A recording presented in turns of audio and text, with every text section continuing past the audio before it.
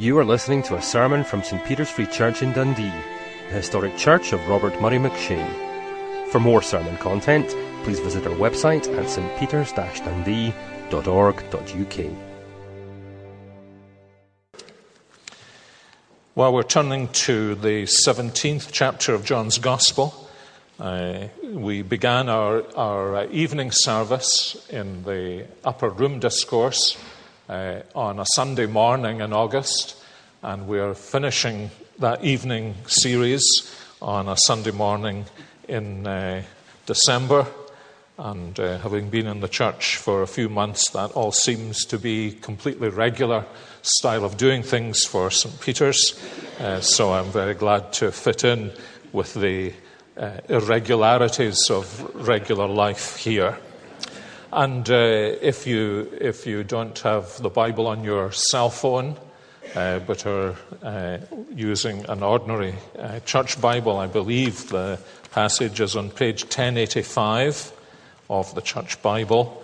If you're sitting in a row of chairs where there is no Bible, this would be a good time to go to the back and see if you can find a Bible so that we can read through this together. Last Sunday evening, we were looking at the first 5 verses of this chapter. I said that in the history of the church, this whole chapter has often been referred to as Jesus' high priestly prayer. It comes, as we've seen, at the end of 5 chapters. This little section in the Gospel began with an acted parable of the Gospel. Jesus, knowing that the Father had given everything into his hands, rose from supper, laid aside his garments, put on the servant's towel, and washed the dirty feet of his disciples, and then he took the place of honor again at the table. And just as the whole Gospel begins with the story of Jesus being with God and becoming flesh, in order that we might see his glory. So the second half of the Gospel begins with Jesus conscious that he has come from God, washing dirty feet as a parable, a dramatic picture of what he's going to do on the cross, and then in that dramatic parable, going again to the place of honor. And in between that introduction and now the conclusion, he's been teaching his disciples about the joy of the Lord, about the struggles of the Christian life, and about the glory that awaits him and them. And now he's come to pray about that and to pray with them in this, as I said, high priestly prayer. The high priest in Israel was the one man who once a year would go into the holiest room in the temple with a special sacrifice to make atonement for the sins of the people. It was the high day, the holiest day of the Hebrew calendar. And he went through an entire day of preparation for this great event. And part of that preparation was that he engaged privately in prayer. And he prayed in concentric circles. He prayed for himself that he might be able to carry out his responsibility and that God would accept the sacrifice. And then he prayed for his family circle, that they would be set apart for the Lord. And then he prayed for the whole congregation of Israel. And we noticed that this passage follows through these 3 concentric circles. In verses 1 to 5, Jesus prays for himself and for his glory. In verses 6 through 19, he prays for his immediate family, his family of disciples who are with him in the room, the 11 apostles who are left. And then he moves beyond that in verse 20 through verse 26 to pray for the whole church, including, obviously, the church today. And it's these 2 sections, beginning in verse 6, that we're going to look at. Let me read a few verses and then we'll turn our attention to Jesus' teaching.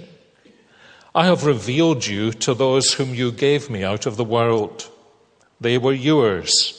You gave them to me, and they have obeyed your word. Now they know that everything you have given me comes from you, for I gave them the words that you gave me, and they accepted them. They knew with certainty that I came from you, and they believed that you sent me. I pray for them. I am not praying for the world, but for those you have given me, for they are yours. All I have is yours, and all you have is mine, and glory has come to me through them. I will remain in the world no longer, but they are still in the world. And I'm coming to you, Holy Father. Protect them by the power of your name, the name you gave me, so that they may be one as we are one. While I was with them, I protected them and kept them safe by that name you gave me. None has been lost except the one doomed to destruction. He's referring to Judas, so that Scripture would be fulfilled. I am coming to you now, but I say these things while I am still in the world, so that they may have the full measure of my joy within them. Interestingly, in this whole section, Jesus explains to his disciples, first of all, why he is teaching them the things he's teaching them in the upper room. And now, second, here in this last verse we read, why it is that he is allowing them to overhear his prayer. When the high priest went into the presence of God, no one heard his prayer for himself, for his family, or for the whole community. But Jesus, as the high priest of his people, is doing something different. He is deliberately allowing his disciples to overhear his prayer. And the reason for the teaching and for the praying apparently is the same, and ought to be, at the end of this sermon, the impact of Jesus' words on us. He is teaching them, he says, I have said these things to you, chapter 15, verse 11, so that my joy might be in you and that your joy might be full. It's paradoxical, really. He has been profoundly distressed because he knows he's going to be crucified. The disciples are profoundly distressed, but he's teaching them that as his word dwells in them, his joy will fill up within them. And that even through sufferings and trials, they will find that they are almost like grapes that are being crushed to produce sweet wine. Joy will come through their suffering. And now he's praying. These are the most intimate prayers of Jesus. This actually is the Lord's Prayer, isn't it? This is the longest and most intimate recorded prayer of the Lord Jesus, and he is allowing his disciples to listen so that they can pass on his words to us in order, he says, that we may have joy. Very striking thing. It's a gospel that is so contrary to the way people think about the gospel. Jesus is for our joy. And it's for our joy that he allows us to listen to him praying for his disciples and then for us. And you'll see that the rest of this passage falls very naturally into these two circles. In verses 6 through 19, Jesus is praying for the disciples then, the men who are in the room, Verses 20 through 26. My prayer is not for them alone. I pray also for those who will believe in me through their message. He's praying now for disciples now. We are those, if we are true Christians, we are those who have believed in Jesus through their message. It may have come to us in the church or in our family or from a fellow student or just because somehow or another we heard the story of the gospel. But ultimately, that gospel story has come to us because of the faithfulness of these 11 men who were in the room with Jesus. So the second part of the prayer is Jesus reaching out his arms, as it were, into all future history and embracing his people in every place and at every time. And we have a little consciousness of that today. As Bram goes back to the Netherlands, as we've students from Northern Ireland, as we've people from the United States of America, as we've people who will vote on independence who actually come from England. We have this privilege as living churches in cities tend to do of having this little representation among ourselves that produces this consciousness. We are here together because the Lord Jesus has prayed for us. So he's praying for his disciples, especially those who are around him, and he's extending that prayer to everyone who will come to believe in him. And you would notice that his prayer for his disciples, the first part of this prayer, is dominated by three features. It's dominated, first of all, interestingly, by their description, the way in which Jesus describes them. Verse 6, for example, they are those to whom Jesus has revealed the Father. This is what he's been doing these 3 years with them. He's been saying to them, I have come from the Father, and I want you to know the Father. And as you read through the New Testament in contrast with the Old Testament, in the Gospels, that's the message that comes through again and again and again and again. Now, because the Son of the Father has come, it's possible through him to know God as your own dear, loving, caring, heavenly Father. And he says in verse 7 that they're those who have received his word. Most people have not received his word. And so there's a kind of tenderness in the way Jesus speaks here. Father, there were people who began to follow me, to listen to me, who have turned back from me, but I'm praying for these ones because these are the ones who have stayed with me. They've received my word. They've come to believe in me.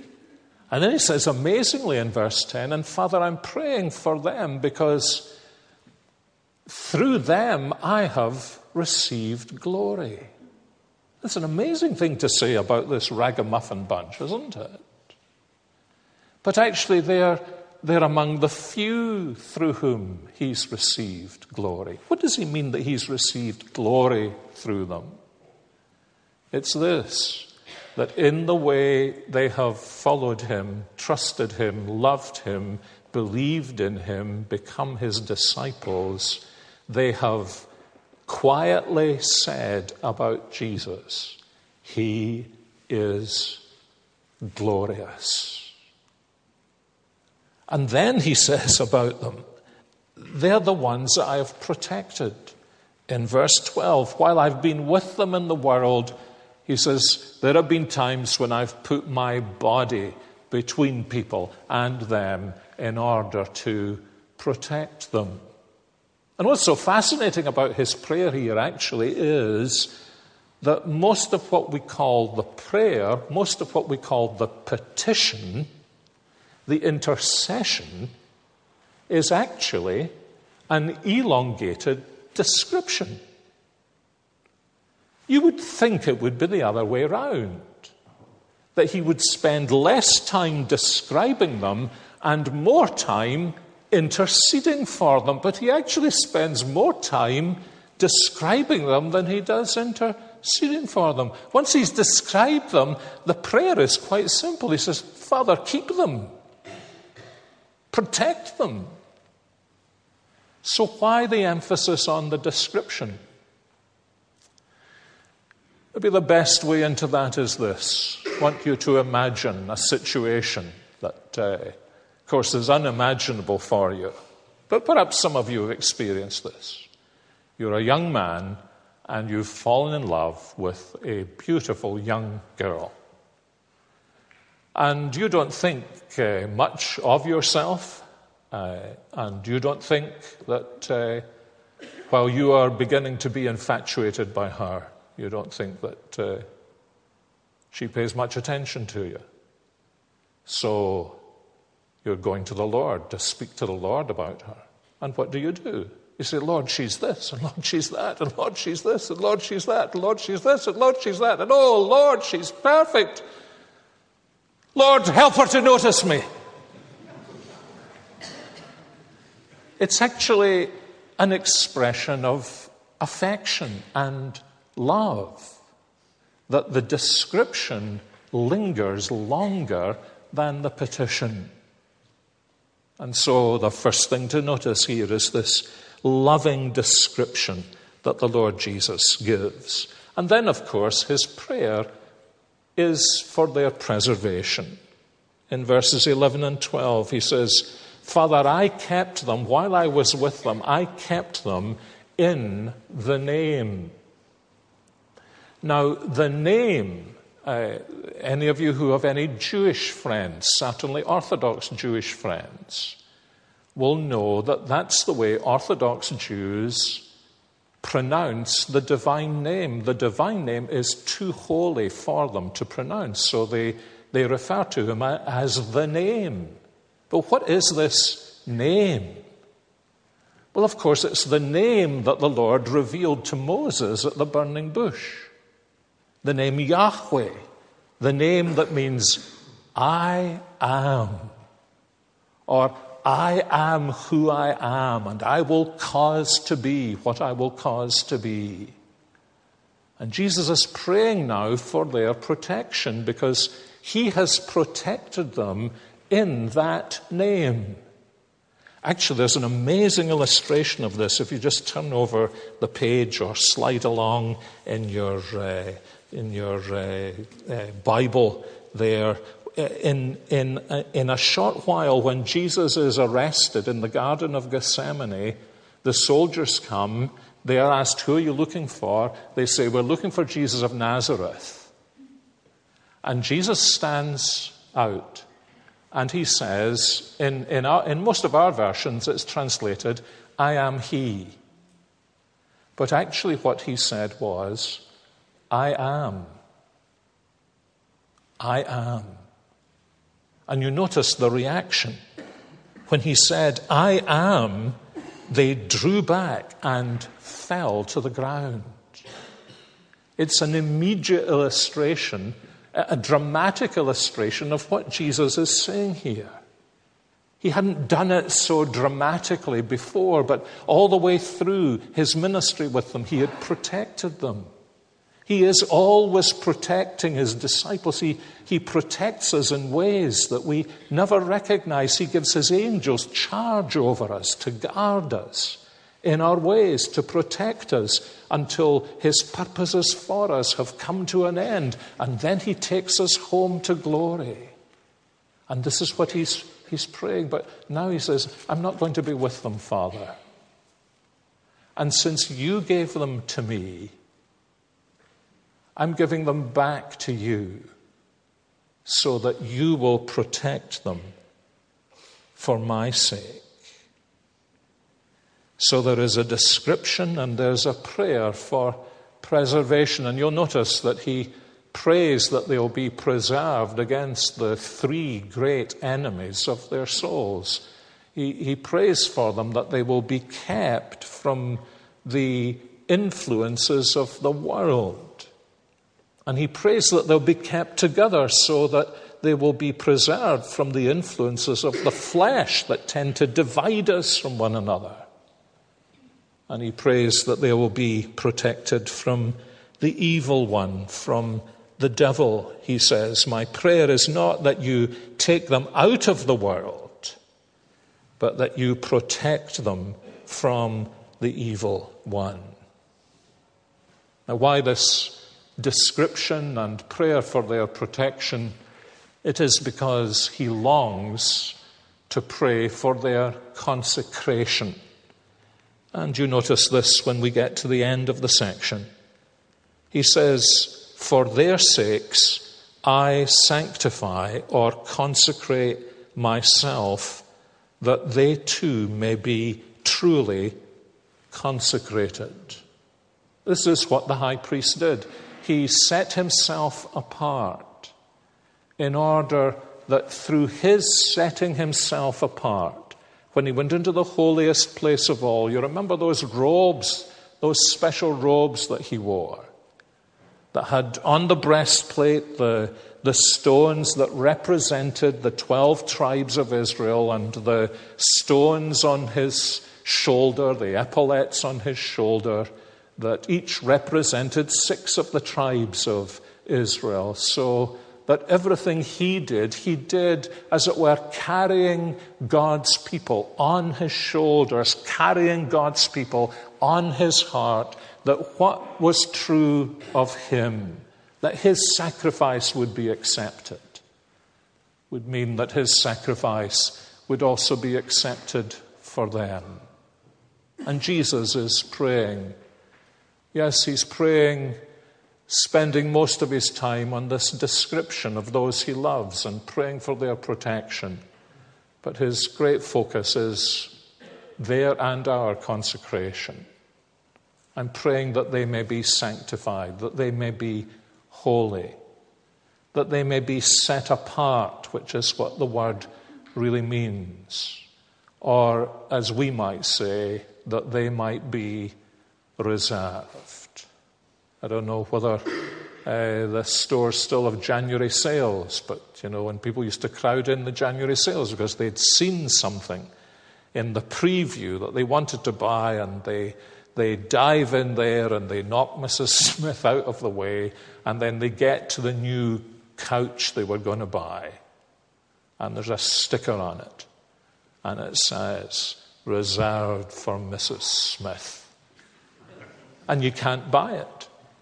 It's sacrosanct. And that's what Jesus is praying. He's praying that as he puts his hand upon us and as he brings us to his heavenly Father, there will be a sign on us that says, reserved for the Lord Jesus. Reserved for the Lord Jesus. And of course, in their case, that prayer came to pass, didn't it? The whole of the rest of their lives, they were men who were reserved for the Lord Jesus. And clearly, what he prays for them, he really is also praying for us. But now he moves on from praying for his disciples, then very specifically to pray for his disciples, as we could say now. Verse 20, my prayer is not for them alone. And he's hinting to us what I've just been praying. I'm praying for these 11, but it's not just for these 11. But now he extends that prayer. He says, I pray also for those who will believe in me through their message, that all of them may be one. Father, just as you're in me and I am in you. He begins to pray for us. What does Jesus most want for us? That's the burden of this prayer. And this is a life concluding prayer. You hope, if you are not comatose at the end of your life and you're surrounded by your family, you hope that by God's grace you will be able to say words that will be a benediction to them, that will be unforgettable for them. And Jesus is the same. So what does he most want for us? Well, two things. He wants our unity. Verses 20 to 23. I pray for them that all of them may be one, Father, just as you are in me and I in you. He's saying, just as in our fellowship with one another in the bond of the Holy Spirit, Father, I am one with you and you are one with me. He's not suggesting that they are confused with each other, but that they are absolutely one with each other in the fellowship they enjoy in the Spirit. And one of the things he's been teaching them is he's going to send the Holy Spirit to them so that their lives will become a home for the Father and the Son. Remember that in chapter 14. When the Spirit comes, he will come to make your life a dwelling place for the Father and the Son. And what Jesus is praying is that there will be in our fellowship with one another something that is reminiscent of and caused by the fellowship that the Father has with the Son. Now, why does he pray that? It's interesting why he prays that. His reason for praying that in this context is entirely evangelistic. Isn't that interesting? I'm praying that they all may be one, Father, in order that, do you notice this in verse 22? The world may believe that you have sent me.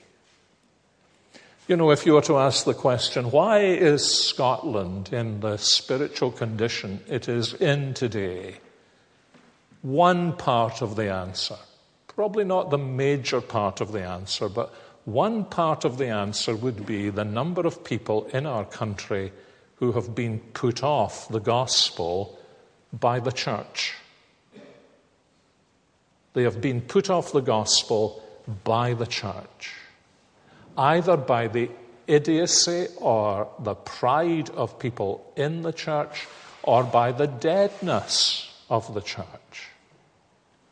But when people come into a fellowship of living believers where in some measure there is a reflection of the loving unity and fellowship of the Heavenly Father with his Heavenly Son, and people see this acceptance and hospitality of heart and affection and love and joy and simplicity of relationship and happiness of children and age groups mixing together. They don't see that anywhere else in the entire world. And they are bound to ask the question. They do not have the vocabulary to ask it properly. But they are bound to ask the question, why is it so different there?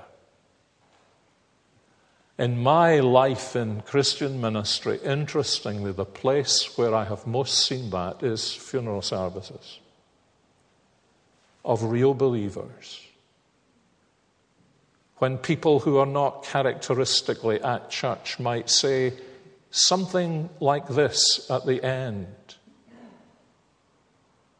I enjoyed that.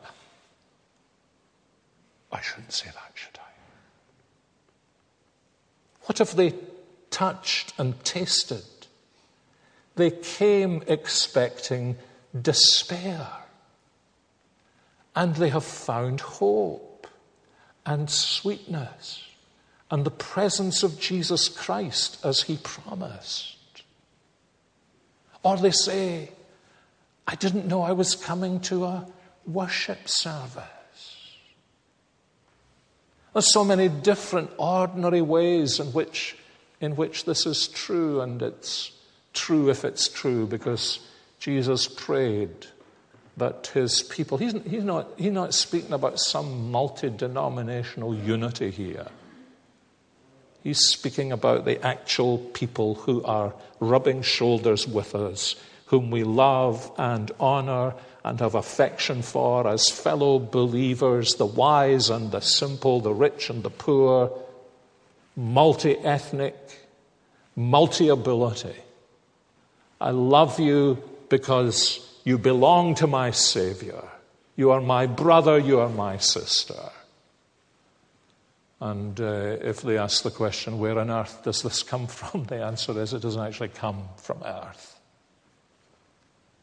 It comes from heaven. This actually was what impressed people in Jerusalem at the beginning of the new life of the Christian church. Remember when Luke describes it at the end of Acts chapter 2, and he says all these things about what was happening, and he speaks about the fact that they had everything in common. They said to one another, look, if it's mine, it's yours. If you need it, you can have it. They loved being with one another. And what does Luke then say? The Lord added daily to the church those who were being saved. So Jesus prays for our unity. And then he prays beyond that unity, that we will see him in his glory. Look at what he says in prayer in verse 24. He says, Father, I want those you have given me to be with me where I am and to see my glory, the glory you have given me because you loved me before the creation of the world. Now, I should have checked this out, but I wonder, is this the only place where Jesus said to his Father, I want? You come from my generation and you're a child and you say, I want, then your father says, I want doesn't get. This is what I want. Now notice how different this prayer is from the prayer that he makes an hour and a half later in the Garden of Gethsemane. Oh, Father, he says, if it's possible, let this cup pass from me. Nevertheless, not what I want, but what you want. And it's in the light of the fact that he has yielded himself to his Father's will that he's actually able to say, Father, this is what I want because I know this is what you want for me. And now, interestingly, at the beginning of the prayer, he had prayed for his own glory, but now he prays, Father, I want those you have given me in your love for me to be with me where I am. He means when he's exalted again at the right hand of the Father, I want you to be with me where I am, that they may see my glory. If you're old enough to remember it, you probably never forgot the end of the Wimbledon men's singles championship in, was it 1970-something or 1980-something? I think it was Pat Cash, the Australian, who, instead of doing all the things you're supposed to do according to Wimbledon etiquette, jumped all his way up through the stands to the little group of people, his coach and his family and his supporters. And he went round hugging them all. It was just, it was an awful kind of breach of etiquette. Now everybody does it, of course. It was a great Wimbledon etiquette breakthrough. Why did he do that? What made these people so special? Because they had seen the hard grind and the sweat and the disappointment and the discouragement and the apparent defeat that lay behind this victory. And there's something like that, only greater here. Because these disciples, and we as disciples, we are those who have seen Jesus in his state of humiliation. They did quite literally. They saw Jesus in his state of humiliation. But in this world, we see Jesus in his state of humiliation. His name characteristically used as a curse word. His name banned from the public arena. His name spat upon. His grace demeaned. His people marginalized. and because we have been with him in his state of humiliation in this world and witnessed to him as its Savior, he wants us to be with him, to see him in his glory and to reflect that glory in our lives. I think the earliest Christian dream I ever had was when I was a young teenager, new Christian. And this weird dream, I am a weird dreamer, but this was a particularly sanctified weird dream. I dreamt I had died and I'd gone to heaven, and for some reason most of the people I knew who were Christians had got there before me, and as I arrived they were very excited, not because I had arrived, but because it was such an exciting place to be. As I arrived, they all crowded around me, all excited, all talking at once. And I remember there must have been a deep down Christian instinct in me. I remember in the dream pushing them back and saying, please get out of my way and let me get to Jesus. I want to see Jesus. And here is the very thing for which Jesus is praying. This is what he wants most of all for those for whom he prays, that he prays his Father will keep. I want you to see me, you who have seen me in my days of humiliation. I want you to see me in my glory. And it's in John 17 because John at least never forgot it. Went away into the darkness of the Jerusalem night and then into his future ministry. And of course, in those days in Patmos, when one Sunday morning he saw Christ in his glory in a vision, it was the thing that transformed his life.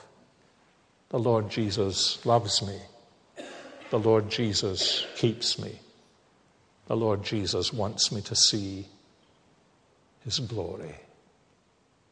And if you're a Christian, whoever you are, from wherever you are, that's his prayer for you. And the one thing that surely we know is this, that his prayers are always answered. That is the source of our joy. I hope it's a joy you share. Or if at this time of year you're an outsider to it, lots of songs about joy, but no joy within, then this is the way in. There is only one door, and it is this Lord Jesus Christ, who has prayed that we will see his glory. Our Heavenly Father, we pray that it may be so, and that your word will dwell in our hearts and fill us with joy. We ask it in your name. Amen.